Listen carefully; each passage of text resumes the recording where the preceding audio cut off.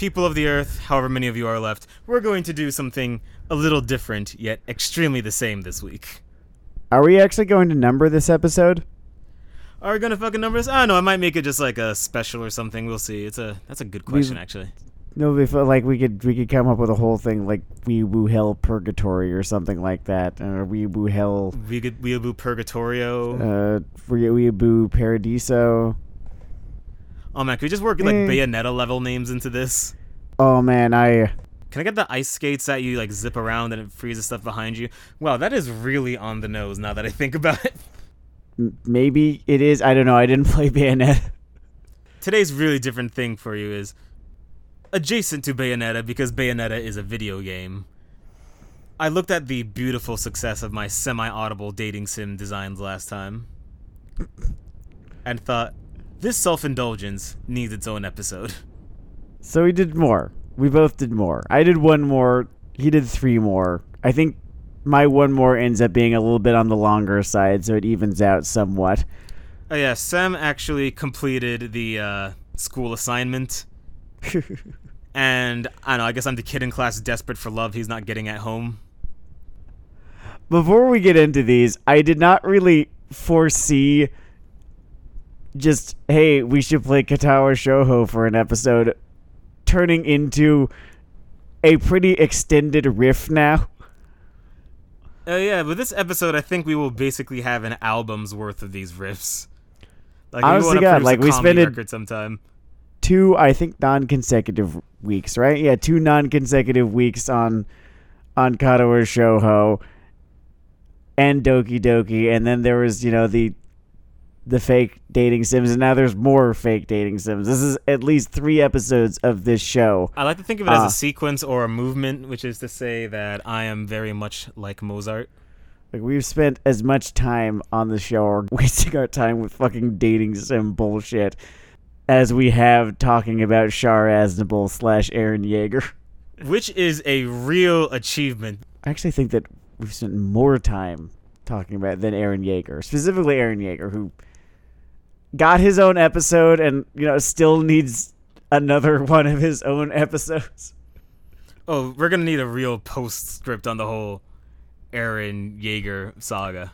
Maybe we should just not talk about Attack on Titan until it wraps up, because it feels like it's wrapping up pretty soon. Like, we are approaching the final battle. The man speaks truth. Before we get into the meat of this, and I guess it's related to the topic of romance, the one thing I will say is I am still amused by the fact that he will toss the broken shipping men a fragment of a bone and then just plow forward into stuff that's actually interesting. He hasn't abandoned them. He hasn't embraced them. He remembers them. He remembers them. He throws the dog the meat it needs to stay alive. There. And, to his credit, he actually makes it a pretty focal point of the narrative. Just, the final decision, I guess, that he makes. That's cute. That's all you're ever gonna fucking get. But, it's something. It's scraps, but it's something. You can take that, rock gently back and forth in front of your statues of, Eren and Ymir and his story or whatever you people do. But onto the main body of Weeaboo Hell Supplement 1, title TBD, Weeaboo Satan's Pitchfork, whatever. Well, 4 dating I'm going to make you think of it. Pitches. I can't think of it. Oh, yeah, you do. You start. So, out of my 3, pitch 1, over the top. Premise, all's fair in love and trench warfare. Can you confess before charging to a meaningless death? I can't remember if this was the dumbest one or not. It really might be. I am impressed. Did you was the one with the robots? Did you do that in the last episode? That's coming up. That's coming up. Okay. Oh, spoilers. Sorry. If the narrative of my fake dating sims is actually wait, you're probably my biggest fan. Shit, we need to cherish that person. What the fuck are you doing? All right, over the top. As I said, the premise: all's fair in love and trench warfare. Can you confess before charging to a meaningless death? which I love, by the way. Setting: the French trenches of the Battle of Verdun. Sidebar: Verdun is a lot like hell, but stickier. It's not hell, but almost as hot. A little bit more rancid, maybe. I don't know. Are we thinking of like Fire and Brimstone hell, or are we thinking about like Dungeons and Dragons hell, where basically every horrible thing is represented? I guess the one where Mammon hangs out. Mammon hangs out in like this horrible fucking swamp, and I think it's this one. That's Verdun. Verdun is. I think that's layer 5. Yeah, it's like don't quote me. It's like layer 5, and I don't know. Chemical warfare is in its punk rock phase. Mm-hmm. So our main character, Celeste Allard, a recent Paris recruit and a girl? With the economy in ruins, she's disguised herself as Seal Manley and enlisted for 3 square meals a day. Due to supply issues, there's only 1 meal a day, consisting of saltines, which are, at least, square. I forgot that all of these are actually Otome games that you designed, which I want to say that's not the lion's share of the VN market. So what can I say? I'm a fucking there's artist. An industry you could be breaking into here, yeah. I just believe in Hungry breaking for down new talent. boundaries. Dave Chappelle said he should be the second black person to do something, and I'm sure some other sad Jamaican fuck has already made a dating sim, so I'm going to do the post-ironic phase. Wait, no, this is just the ironic, whatever. It's almost poisonously ironic. Yeah, dude, if your liver's bad, watch out for this episode. I think this can induce cirrhosis, the irony quantities here. Husbandos. 1. Alexander. The first friend you made in the army. He cracked jokes as you learned to hold a gun, clean a gun, hold each other for warmth under the moonlit sky, and shoot a gun. Oh yeah, he's ready for a confessin'. You're gonna confess him so hard. 2. Jack. Another secret girl?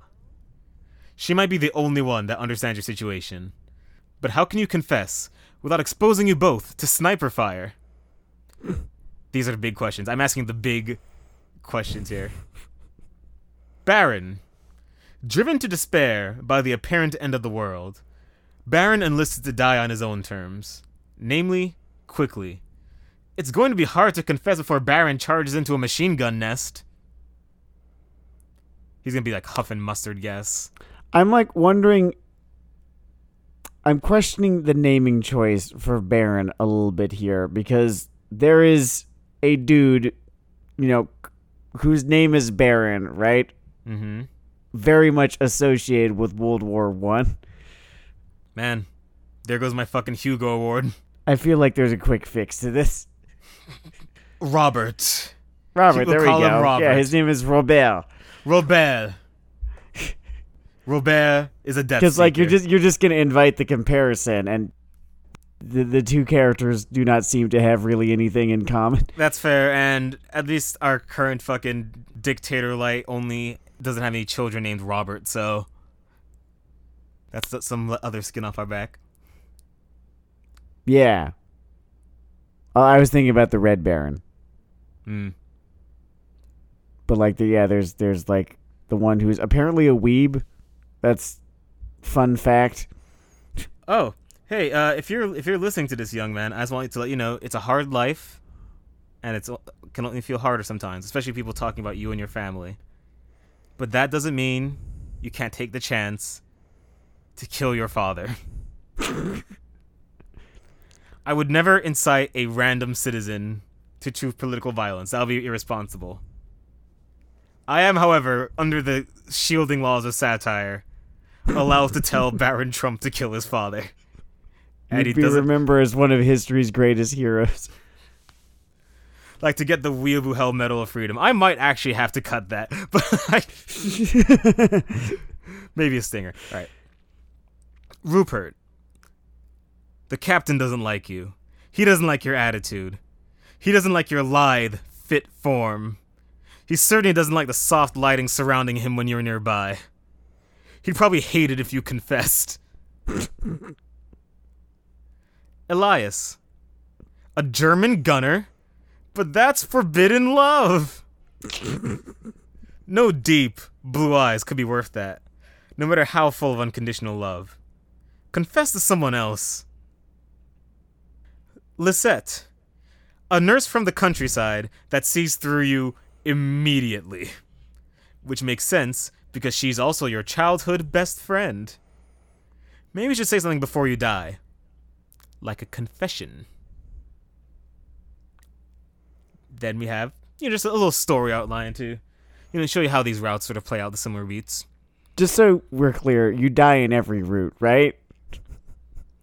We'll see a spoiler volume, spoiler pens. Like, I can't think of a version of this game where you don't die in every route. I don't know, maybe CL Manley, distinct from Futurama's Chet Manley, is history's greatest warrior. Ever consider that? Go on. Do you know why? Because this is 2 Mulans worth of woke, bitch. Act 1. Orders are in. You're in the next group going across no man's land. That means you only have 3 hours to find love on the battlefield. But everyone's so busy crying in the mud that they can barely hear each other, let alone the heartbeat of love. Act 2. Anyone have a shot? You get drunk with the rest of the dead men and learn more about your love interest. You talk about your hopes and dreams, such as staying alive and not choking on mustard gas. Then you share a good laugh. You'll definitely be choking on mustard gas. The tension's strong, but you can't find it in you to confess. Or sleep. Act 3. Are we doing this or what?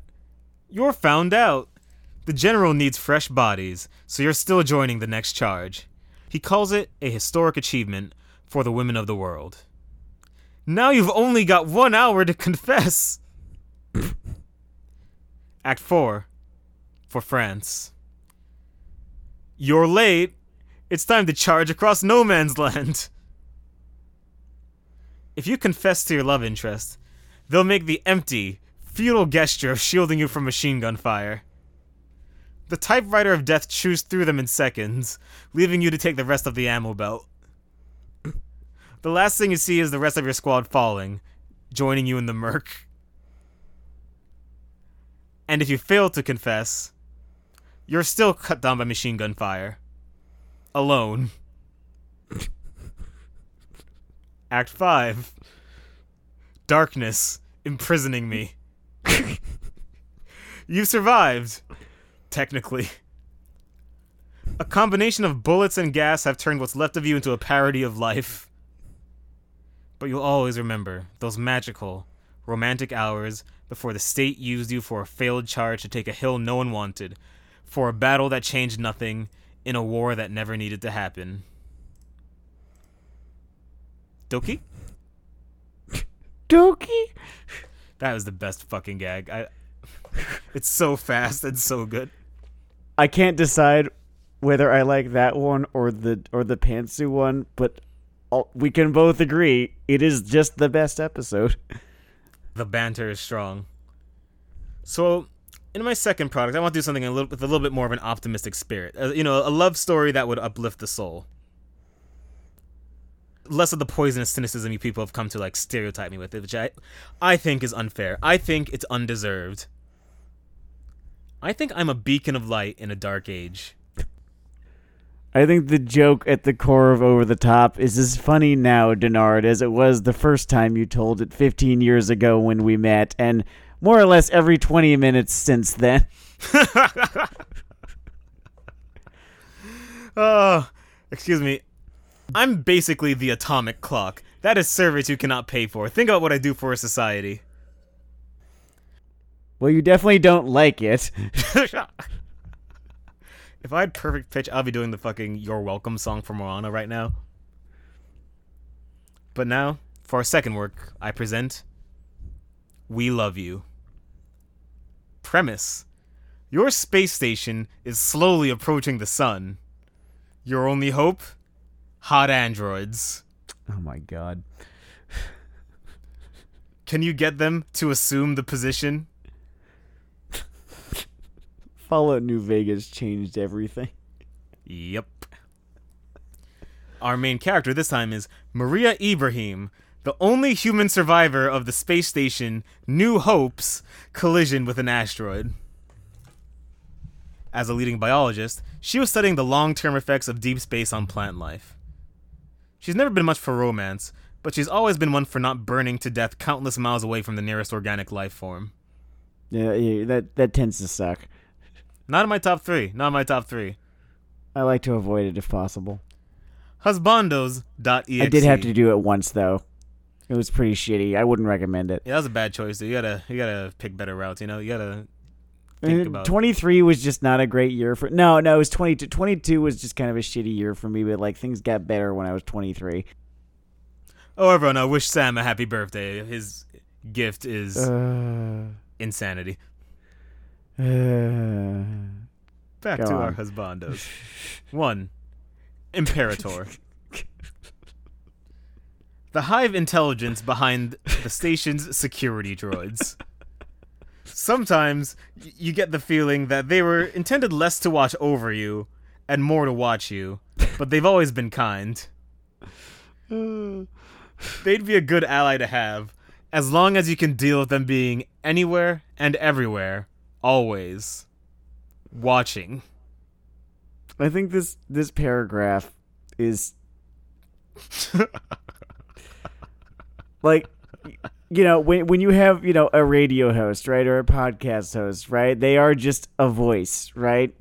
Yeah, they might be a voice with a personality. So if any of y'all ever wanted to really just know Denard deeply as a person, honestly, that paragraph is all you really fucking need. It's nice to be better friends with you all. I think we really come together in that moment. There's like very little else that you need to understand afterwards. I like this one Jamaican stew. It's called pig's tail stew. It's my favorite food. That's pretty much all you're missing. It's good. I wish I had liked kidney beans more. Otherwise, I'd like it. But I'll try this variant next time. You might dig it more. Yeah, okay. Husbando 2. Captain Jonas. The captain uploaded his consciousness into a construction android. At least, that's what he claims. The android's hands have flecks of dried red liquid on them, and the captain said the man-machine transfer seemed as much like death as anything else. Either way, there's always been some unresolved tension between you and the captain. But the crisis should keep things professional. Sorry, Imperator it's a tough act to follow. Isn't it? Then we have Navigator, the ship's primary passenger service AI. He's not technically an android. His body is more for show than anything else. He's taken on a philosophical tone since the loss of your peers, questioning the nature of survival, free will, and the point of either in a world with no discernible God. As moving as his existential angst is, you hope that he doesn't vent the airlock to make some kind of point. And then, we have Adam. A cyborg bottle baby your co-workers downstairs grew for the military. Adam is just as determined to make it back to Earth as you, in order to fulfill his primary function of annihilating the rebellion. You have some sympathy for the rebels, but you have more sympathy for staying alive. As a newborn, Adam is a little socially awkward. He blushes whenever romance, sex, or running out of air comes up. Then there is Orlando.java. A pesky virus that seized control of a comely monitoring probe. Orlando is perky, emotionally available, and the most likely culprit for the station failing to detect an oncoming asteroid. While Orlando shows a lot of enthusiasm for helping you, you can't imagine his heart is entirely in the right place. Especially since he doesn't have one. And then, Auto Butcher. The station... I'm tired, Denard. Auto Butcher. The station's onboard butcher. Depressed by the lack of meat for his craft since the collision wiped out the bioprinters, livestock, and food storage. Tends to lag a few feet behind you, bemoaning the lack of raw material. Definitely a problem. Has a six-pack if it helps. Act 1. Some like it hot. You were asleep when the asteroid hit. You had a date with a security officer tomorrow, and he didn't want to look as sleep-deprived as usual. He died, along with everyone else. Now you're the only conventionally living being on the station, and it's headed towards the sun at a speed you don't want to think about. Your only hope is reaching, repairing, and riding a pod. The onboard systems seem helpful, mostly, but picking the wrong companion might lead to a broken heart. And death. Burning death. Act 2. Some like it even hotter. You and your partner make your way to the pods, navigating twisted wreckage, rogue military experiments, and airlock breaches. Every other husbando has turned on you, driven to their version of madness or enlightenment by romantic rejection. You don't understand why this is happening, or why it's happening to you, but at least there's someone to hold your hand. I call this a System Shock 3, by the way. Act 3. No one likes it this hot. You have 3 huge problems. The first is fixing an escape pod with no technical expertise whatsoever. The second is your husbando feeling emotionally neglected. The third is delirium setting in from dehydration and oxygen deprivation. It's going to take an open, gentle heart to navigate your newfound love, and the vast swath of hostile space between the station and home. How do you feel about We Love You, Sam? It's definitely a different flavor of Denard. It's still, so very unmistakably Denard. Is this a Emmy Rin riff? Is this a me at my Rinnest? No, I think this is, if I had to pick, a character that this most reminds me of, it's, I don't know, Ash from Alien.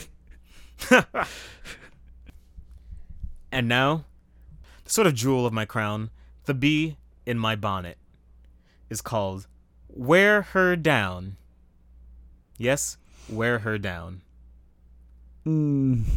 Premise: a dating sim with only one waifu. Okay, content warning for this whole riff. I am basically just riffing on sociopathic behavior within relationships. Said waifu, Jenna, the girl you've loved for 3 years. She doesn't like you. This is a fucking Todd Solondz film. Wait, brief kayfabe break. What do you direct? Welcome to the Dollhouse. Palindromes. Basically the blackest fucking comedies you can imagine. Like if you want to just or go check out the Wikipedia page for one or two of his movies, and then just the subject matter that they are about. Sounds like a good time. Sounds like my idea of a party. She doesn't like you, but that doesn't have to be the end for your love. You just have to make her understand how you feel. Then she can stop wasting time with all that dumb bullshit she's into and her dumb bullshit friends and be happy with you. Versions of you. Naturally, the key to Jenna's love is changing yourself. But which version of you can best chip away at her resistance? Good lord. Friendship you. An ear to speak to. A shoulder to cry on. A bed to sleep on. You offer all this and more to Jenna, whenever and wherever she wants. She doesn't always take you up on it, but every time she does, she becomes a little more dependent. The rest is simply patience. Socialite you. The social butterfly and town gossip. Sometimes it seems like you're everywhere and nowhere at once. That gives you access to a lot of spicy rumors, mostly about Jenna's friends and suitors. It's sad to see her become more isolated from them, one by one, but you try to be selective. The wrong word could ruin someone, and leave Jenna nowhere to turn but you. Fitness you.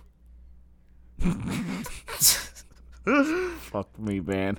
You're in the same gym. What a coincidence. Luckily for her, you have some experience as a personal trainer.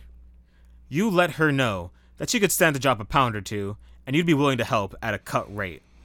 You'll be there for encouragement, and tips, and touching. Always touching. Ever closer. Business you! You and Jenna are in the same industry, but thanks to a quiet word or two from your dad, you're just a little further ahead. You tell Jenna you consider yourself her mentor, and you'll be there for any advice she needs. Or anything else. Patriot you. You're back from serving your country, and you've got the medal to prove it. It's about time you had your reward. An acre, a mule, and Jenna.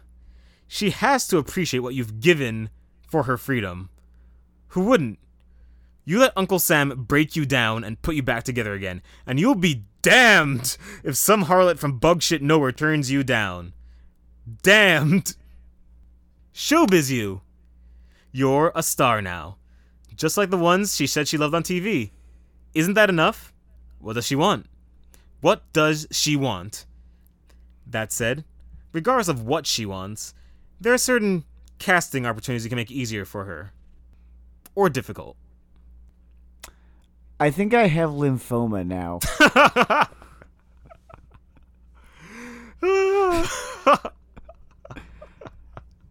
This is not to say that this premise is cancerous. No, this premise is carcinogenic. This is made of just such liquid fucking hatred that I think it's actually just dangerous to listen to. Not dangerous like a dangerous idea. No, I mean personally dangerous to one's health.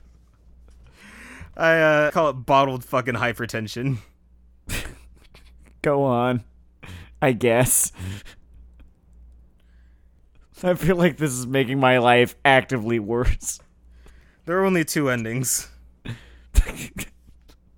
There's one ending left in as a developer error. You're out buying glue and straw for a voodoo doll of Jenna when you bump into another customer. Her name's Vivian, and she's making a doll of some guy named Harold. You let her know that Harold sounds like a real putz who doesn't appreciate the artistry behind her love. She asks if you have any tips for a good sperm jacking. You say you've given it some thought, and you both head to a cafe. And then, there's a normal end.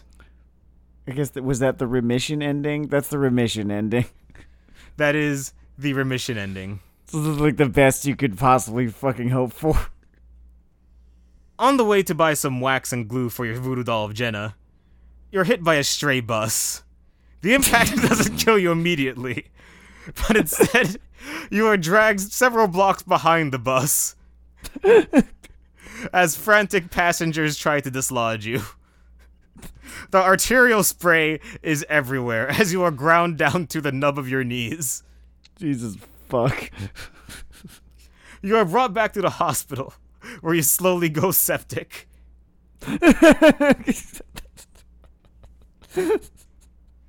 There, in your bed, you wait for your beloved visitor, Jenna, to appear. You die waiting.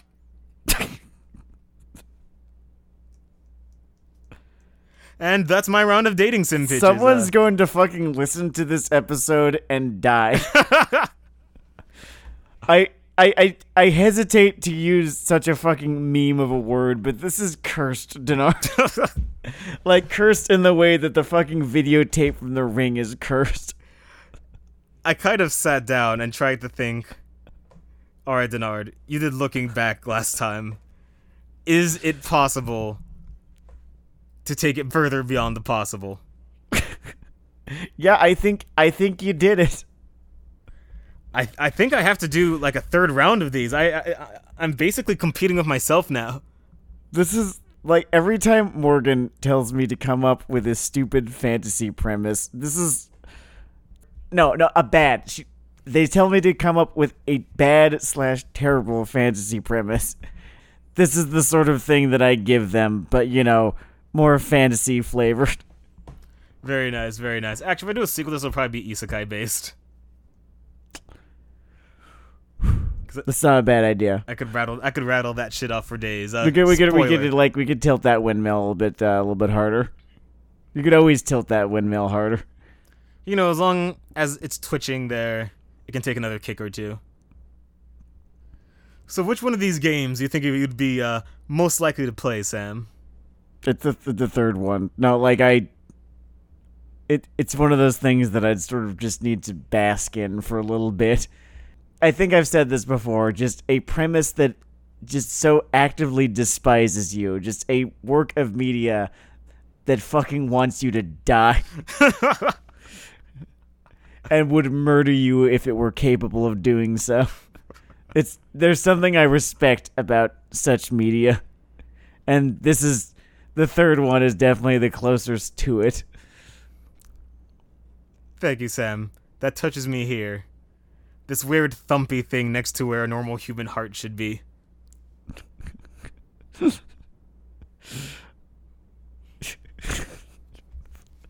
I think you'd actually shared the first two with me as you were writing them. This one was the live reaction to that.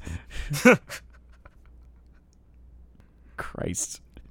We want to do mine now? Yeah. I'm ready for the Sam Legault show. I'm ready for an earnest effort. All right. We're going to stay for one song and one song only. This is Backstage Heat. Or perhaps Shooting on You. I haven't decided on which one I like better. Oh, those are both great. Premise. A visual novel hybrid. Wait, before we get to the premise. Shit, okay. Shooting on You if it's an H game, Backstage Heat if it's PG-fied. I sort of considered it to like it's like Katawa Showa, right? It's mostly it's like 95% not porn. All right, you're gonna have to call it Backstage there Heat is 5% because Shooting on You, the ejaculate pun makes itself. Yeah, I know because that's the thing.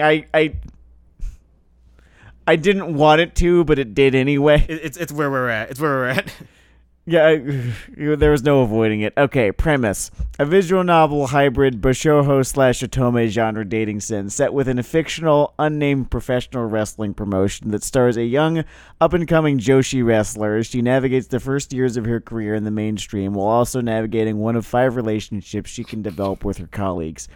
Again, this was me just trying to fucking do the thing. There's fucking great. Very little irony present in any of this. There's one route that's kind of ironic, but, playfully so. You'll see. Okay. Looking forward. Protagonist. You are Mako Masafa, the 25-year-old Japanese Samoan scion of 2 wrestling dynasties.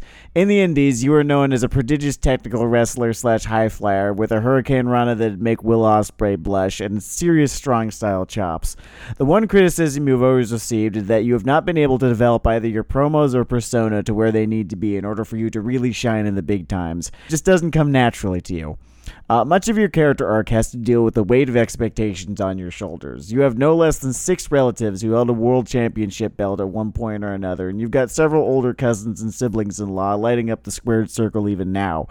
Pretty much everyone you meet has some question or another about your recently deceased father, how you plan on breaking out of his shadow, and the extent of your talents. Hell, there's a plurality of smarks out there who think you're nothing special and don't want to see you anywhere close to the main event. As a result, you're full of self-doubt and begin the game in the midst of an identity crisis as you struggle with what kind of wrestler you're going to be and if you even have a choice in the matter. You're naturally hot-blooded and enthusiastic, but all of this doubt has led you to become somewhat impulsive as well and prone to doing shit with huge consequences without thinking it over first. I really like the amalgam of sort of different figures you've put together there, actually. I sort of, like... Good job doing the thing instead of making a ball of toxic hatred. Toxic, ironic hatred, yeah. I sort of had this idea of, what if Paige was also The Rock or something? It seems that you get the format too, because I could imagine in one of these games both the good studios version and a terrible studios version of them sort of choking on the mic. Yeah, okay, yeah. I hadn't really much thought about that sort of thing. Like, the worst version would be a bunch of blushing, you toss the microphone behind you, mumbling something about senpai. Baka. Yeah, no, okay, yeah, no, if we were, like, leaning really fucking deep into the anime thing, then yes, the Hell World version of one of her bad promos just involves her doing the fucking tsundere thing. Man. Christ. I need to spend, 10 minutes outside of Hell World one day. It's fun out here. You should come over more. Are you sure? I was thinking of a sequel, but go on. All right, so love interests. First up, Johnny X-Ray, one of the company's top heels and kind of a cold fish backstage. He believes himself to be one of the absolute best in the business and a defensible candidate for GOAT.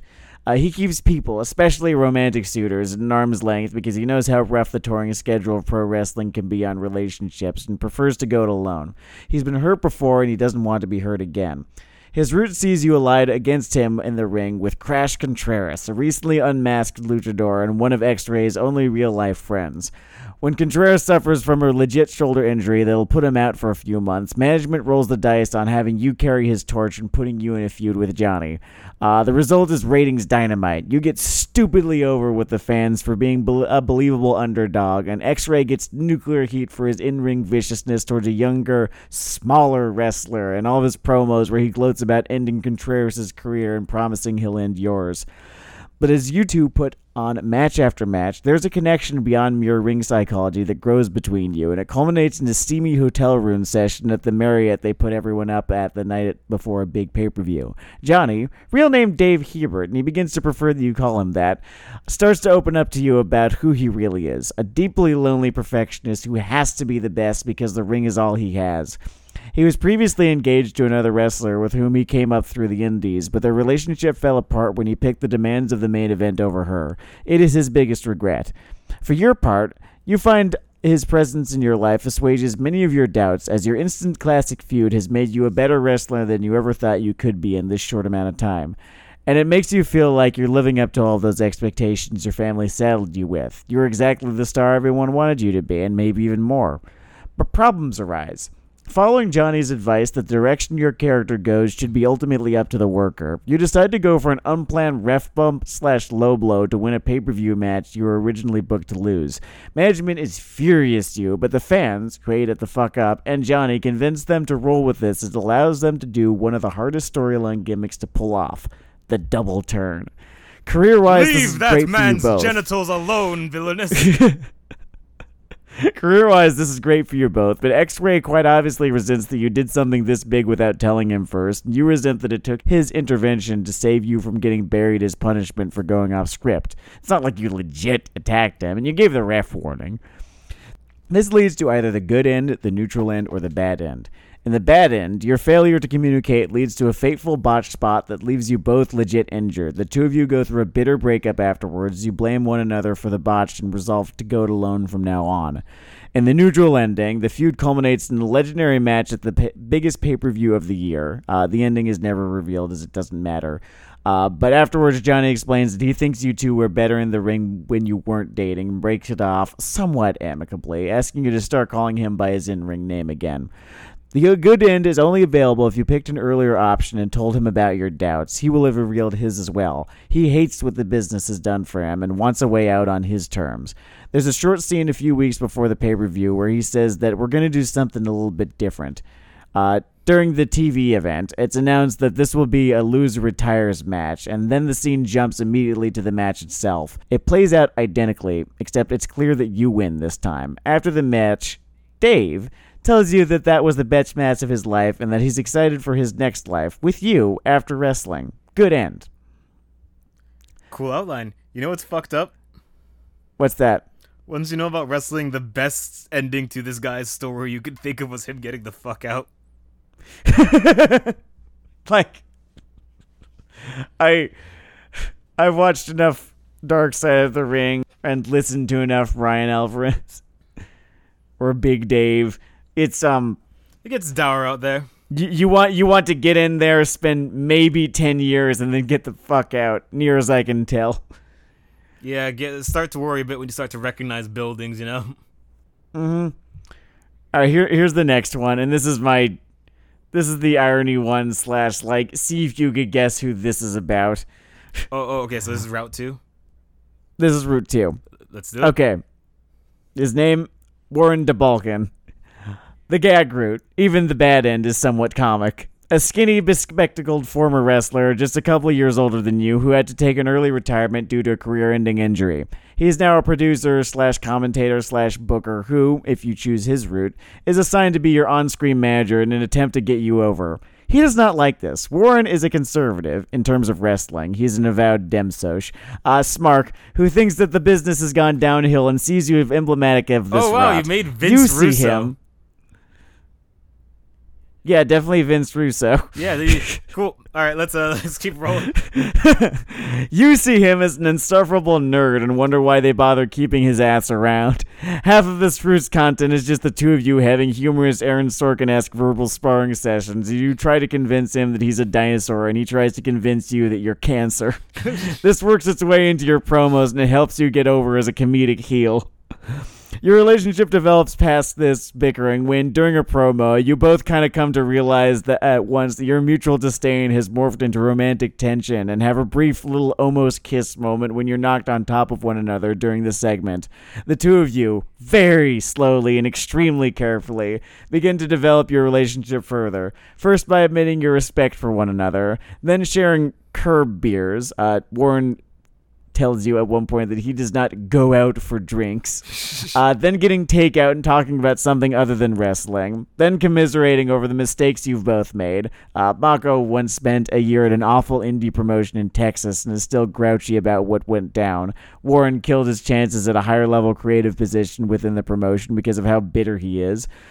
Then figuring out how to forgive yourself for these things, then holding hands, then finally spending the night together at your apartment while you recover, quote-unquote, from a kayfabe injury. Warren calls you one night, excited. He's been able to recover from his injuries and has been cleared to return to the ring. This leads into the final act, where the good and the bad ends diverge. The bad end, which you get if, in an earlier argument, you imply that you got stuck with him as a slow burial on management's part, sees him deciding to leave the promotion and getting a fresh start in Japan and Europe, saying that he's had enough of pro wrestling in this country and doesn't want to keep sandbagging your career. He gets in a cab and tells you to look him up the next time you're back in Tokyo. The good end, which you get if in that earlier argument you tell him it's his own fault that he's this miserable, sees him pitching the idea of the two of you as a tag team. Yeah, it's the tag division, I know. But you can either elevate it or at least have fun wrestling together, because that's the reason you both do this anyway. The story ends with your tag team debut. If the figure... This one was Morgan's favorite. I actually don't know why. Make of that what you will. Oh, that's interesting. I don't know if Morgan would be interested in the story of someone growing less bitter through attachment over time. That's weird. Not at all. I'm going to have to hire a shrink on that one. If the figure you based that off in part...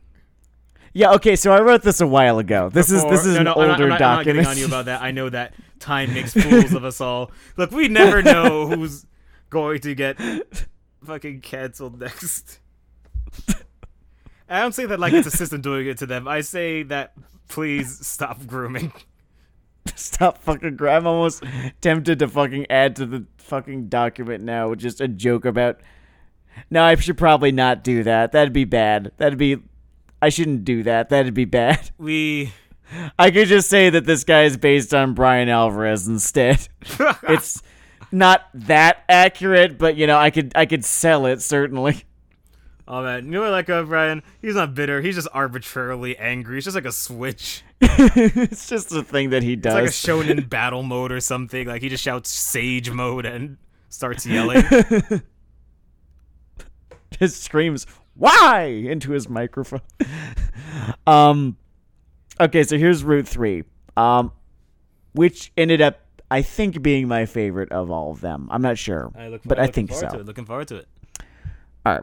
So, Darby Lopez, your friend from the Indies who got signed not too long before you did. In the ring and on the mic, she is known for her hard edge and punk rocker gimmick, but she's very easygoing, though serious about her career. Went out of character.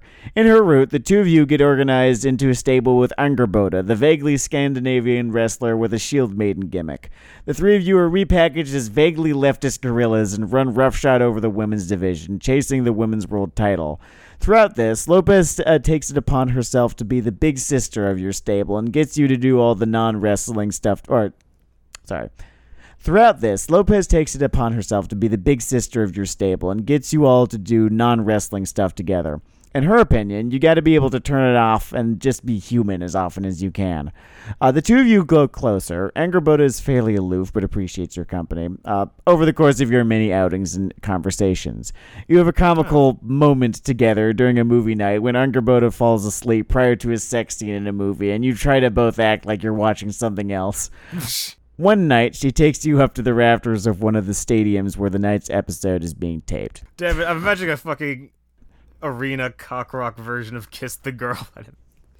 The two of you had already made all the appearances you were going to that night. You kiss and begin a relationship. At first, things are great. Lopez thinks that all the expectations you've been saddled with are stupid and unfair, and being with her means that you can be free of them, if only for short periods of time. Still, this is enough, but you get the sense that Lopez is somewhat unsatisfied with her situation, though she hesitates to tell you what exactly it is that's bothering her. One fateful night, the match's producer tells you right before going out that you're to brace yourself for a chair shot during the segment after hearing the line, "Is that what you thought?" You think nothing of it.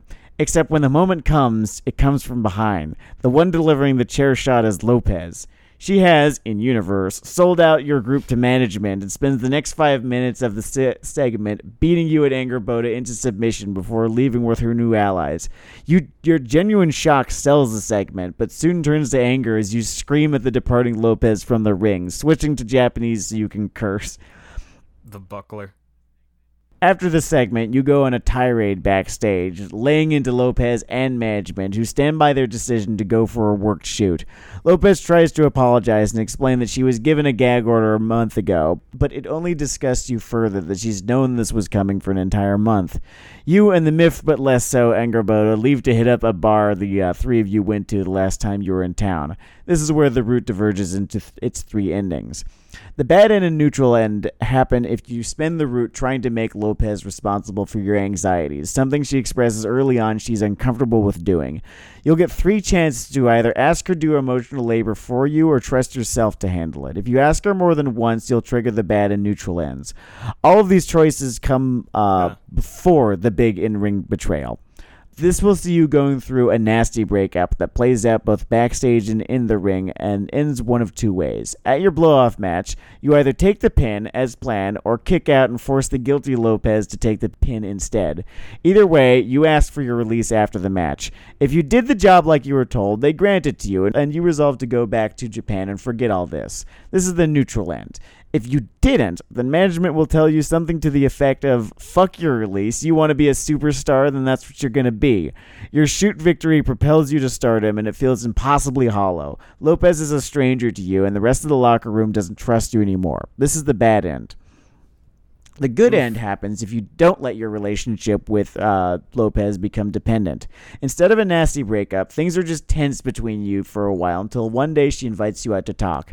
You can refuse, which will railroad you into the neutral end where you take the pin like a good soldier and go back to Japan, or accept.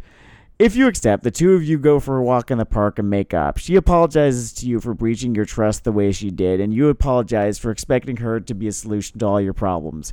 You have a particularly intense H scene in an isolated gazebo that is drawn to resemble is a funny. An isolated gazebo that is drawn to resemble a wrestling ring. The blow-off match that is painful to experience in the neutral and bad ends is a euphoric, transformative, even erotic experience in the good end. As Darby goes for the cover, she confesses her love for you and you reciprocate. The story ends back in the rafters again where your relationship began. I liked this one. Like, I would play this route and call it my favorite route if this game existed. I don't mean to, like, toot my own horn or anything. I can't write for this one because I will keep trying to insert shield puns. Yeah, I know. I mean, like, so you got it then. She's Seth Rollins. It would be deeply off tone. Like, there was this sort of thing where I'm like, what if Seth Rollins and Dean Ambrose? I think that's an entire subgenre on certain corners of the internet. Corners called every social media service that starts with a T, and kind of 4chan too. It also, yeah. All right, here's the next one. Which I don't know. Is it my least favorite? Maybe, I don't know. You'll have to tell me what you think. All right. Brian Broadside, the company's top babyface and one of the biggest superstars of all time. He's also one of the youngest to achieve such heights. Broadside is only 5 years older than you. Outside the ring, he's a gentle, soft-spoken man and a big brother to almost the entire locker room. Though a genuinely good dude, he is known to be a little private, preferring to talk about others. In his route, he takes you under his wing as he sees something special in you. You and Broadside enter into a relationship very early on in the route, though he seems almost reluctant to do so for whatever reason. He becomes both a lover and an inspiration for you. You come from similar backgrounds. Both of you are from Samoan wrestling diocese, and you're in fact related by marriage. You have a similar career path, and you've both recently lost a parent. And he believes up and down that you can be an even bigger star than he ever could be. Still, he remains somewhat mysterious. 2 just interjections of stupidity. Sure, yeah, go for it. I was imagining what form the main upcoming conflict could take, and the 2 things that hit me were when you said you're unsure the reason that he seems distant sometimes. I just imagine it slowly becomes clear that you're fucking 16 and he's another groomer. I fucking goddamn. I swear I fucking wrote this before speaking out. B, I was very clear about the fact that your character is 25. Excellent point. I was not. It was put in no uncertain terms. What was the second bit? Oh, the second bit of the marriage thing. I just imagined this somehow becoming stepcest. All right, move forward. Fucking. Like, no, I feel like his sister was married to one of your cousins or something. That's what it looked like in my head. I know that you're not doing stepcest. I have more trust in that. I know you're not coming. I know you're not gonna hit me with Arrow Manga Sensei with suplexes. Anyway, still, he remains somewhat mysterious, and you start to wonder what he's getting out of your relationship. During a dark match one night, Broadside botches a pretty routine spot for apparently no reason. Whether you choose to ask him about it or not, though his good end is contingent upon you doing so, he'll tell you that he suffered what should have been a career-delaying injury a few years back and pushed himself to recover from it way faster than he should have. As a result, he is in almost constant pain, but refuses to either retire or take painkillers. He'd be letting down everyone were he to do the former, and the latter would just destroy him a different way. He refuses to discuss the issue further, and though the two of you are happy together, the elephant is always there in the room. Only a few months into your relationship, which has been written into the story, he quote-unquote proposes to you during a segment, and though it's kayfabe, it feels real to you both. Later that night, however, he suffers a mild panic attack after his injuries cause him too much pain to be able to have sex, after which you have 2 choices. If, when he reveals to you his feelings of imposter syndrome that are a major source of his anxiety, you try to convince him that he's just not an imposter, it'll lead to the bad end. If you instead tell him that he doesn't have to be perfect, it'll lead to the good end. The bad end happens during the flagship pay-per-view. You have the best match of your career against Darby Lopez, and it seems like the night will go down in history. Which it will. During Broadside's match against Johnny X-Way, his desire to live up to his own legend sees him try to pull off a move that he is just not capable of, and he botches it, fracturing his knee so bad it ends his career for good. Once the ambulance pulls away, you never see him again. In the good end, He announces to the fans that he's going to need to miss the next pay-per-view, and probably the next dozen, so that he can properly rehab. But he promises they'll see him again. The two of you continue your relationship, seeing a little less of one another for now, but excited for his return. The route ends with your entrance for your match against Lopez, with Broadside cheering you on from the front row. I feel like this was like probably the latest of all of them. Yeah, it's the latest of all of them, but I don't know. I actually like the character. If it's the weakest one, it's not like a relatively bad entry, you know what I mean? This was like me trying to write the Lily route, and sort of like, what if The Rock was also like the sort of what is the character type, like the Yamato Nadeshiko, I think is the sort of oh my goddess kind of thing. Yeah, exactly. Okay. So I guess it depends whether or not you consider the Lily route characterized by the sort of perfect obviousnness of said waifu target, or by the soap opera amnesia kind of shit that happens. Because I was about to say, one of them is the Lily route, is definitely the Shield one. You've betrayed me. All right, here's the last one.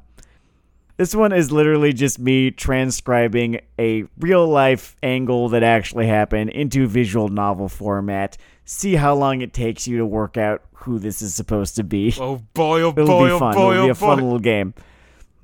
All right. The final route. Wisteria.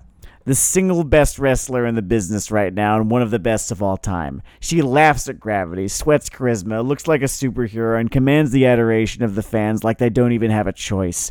She's unattainable in every sense, and you want to fight her so bad she's half the reason you came to this promotion after so long in Japan. In her route, much more of which plays out in the ring than the others, and you are rarely told how much of it is in kayfabe and how much of it isn't. You have a match with her at your pay-per-view debut and are barely able to keep up. It's exhilarating, though, and the two of you feel an instant connection as if this were destiny or something. During a battle royal not soon after... Are you the Silver Lovers? You weren't supposed to fucking guess that until later. I'm fucking During good, a battle dude. royal... Not soon after, the two of you team up and dominate for almost all of it, and you are only eliminated due to heel trickery. It becomes clear that the two of you were meant to work together, forming a tag team / two-man stable, as you both compete in singles and tag divisions, called Winged Vengeance. Together, you both reign ascendant, moving practically as one when together and elevating one another when solo. Over the course of a year, this route plays out over a longer period of time than the others. You capture multiple titles. At the suggestion of another wrestler, you start checking social media and dirt sheets to see what the smarks are saying. It's nothing you weren't expecting. But something starts to feel wrong. Throughout everything, it feels like Wisteria will always be the prodigy, the paragon, and you will always be just her protege, beloved. You're not even sure anymore. You know you love her, yes, but you find her growing more beyond you with every passing night. The smarks on social media start to get to you. One night, after a rare defeat, you confront her about this in a promo. Would Wisteria have lost? Would it have hit Hysteria as hard? Would Wisteria count all her failings and shortcomings, unable not to? Because how can she stand in the ring with someone beyond a wrestler, beyond human even, and feel anything less than, well, less than? You leave the ring in frustration when she can't produce a satisfactory answer. Later, you both advance to the finals of a tournament for the vacant world championship. Brian Broadside had to vacate it due to injury. And the match is impossibly tangled brutal. web between plots, you see. You can't, you know that you can't beat her on her own terms, so all you have is your drive to win, and it just doesn't seem like enough until you start using heel tactics. The chair, the rope pull, the ring bell, finally exhausting her to the point where you can lure into the turnbuckle Toreador style and land your finisher for the win. This is the Neil Gaiman entry, I'm gonna pause it, by the way. Nuclear heat. You are scum. They are scum. You pick up the mic and take them to task for their idolatry. You people out there wanted a goddess, but you got me. Winged Vengeance is dead. Wisteria is gone by the time you turn to address her, unable to face what you've become, and you jeer her for her cowardice. An indeterminate amount of time passes. And in it, you have assembled a heel stable called Iron Vengeance to help you protect your prize.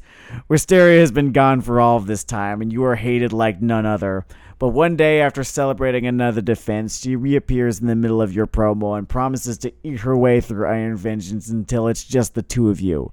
Then, she declares, we will have our reckoning. And that's exactly what happens. Faster than you can fathom, she's beaten every one of your stablemates, even getting them to turn on one another. Even Mr. Ass?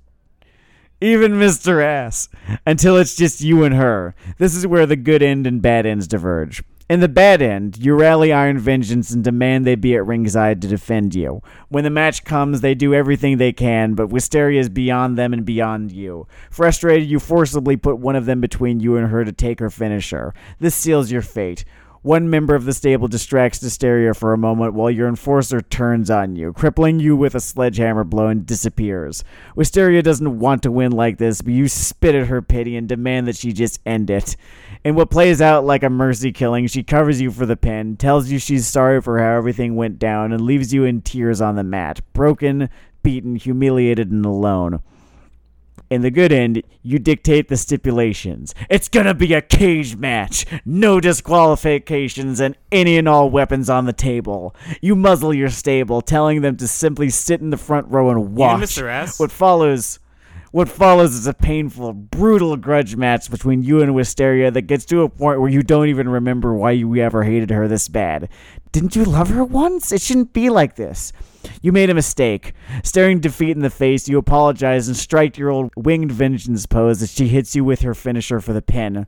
The pop is deafening, and you are in a state of euphoria as the audience cheers. Wisteria helps you to your feet and offers to hug it out. At first you can't, but emotion overcomes you, and not only do you embrace her, you kiss her in front of God and everyone, and she is only too happy to accept. The world around you seems to disappear, and then it literally does as the scene transitions to after the pay-per-view, as you share a far more private kiss in a dressing room after everyone has left. We made it, she declares.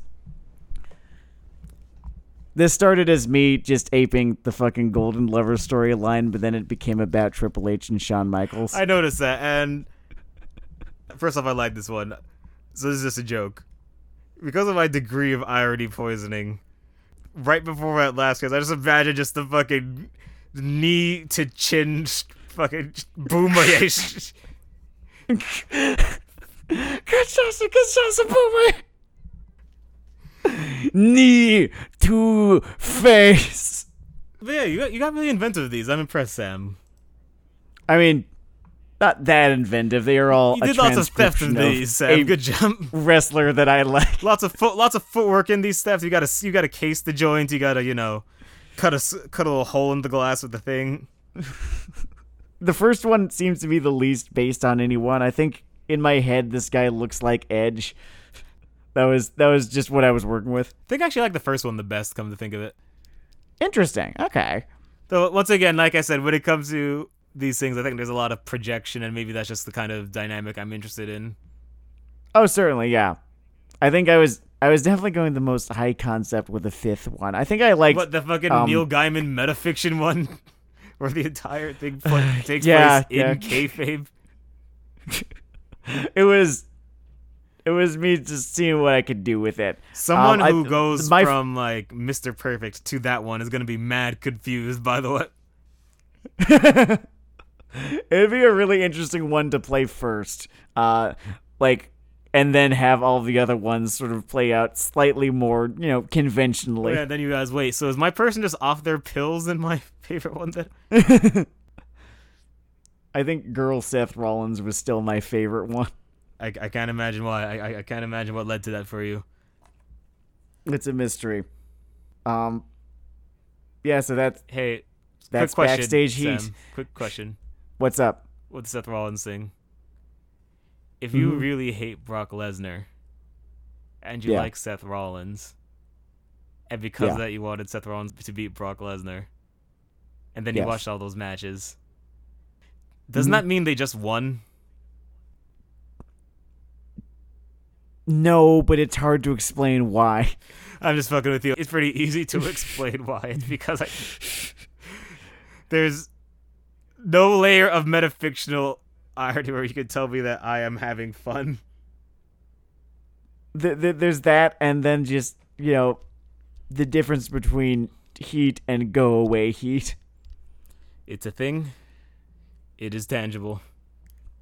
Mm-hmm. Anyway, these have been some creative works by myself and Mr. Actually, let me phrase that.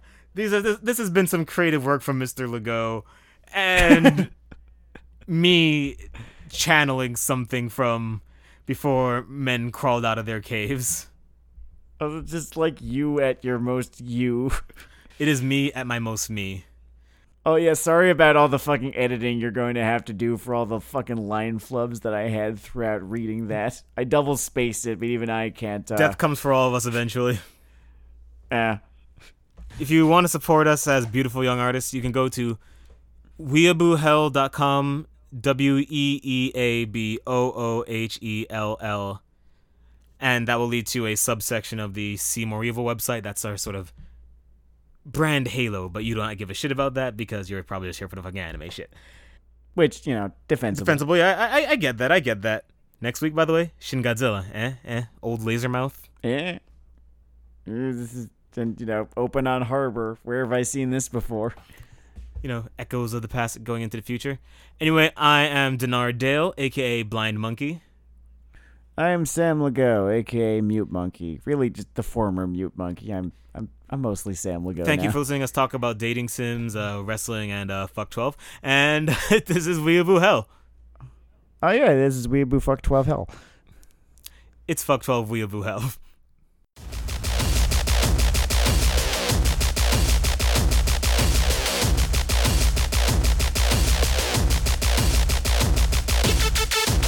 No, you misspelled it.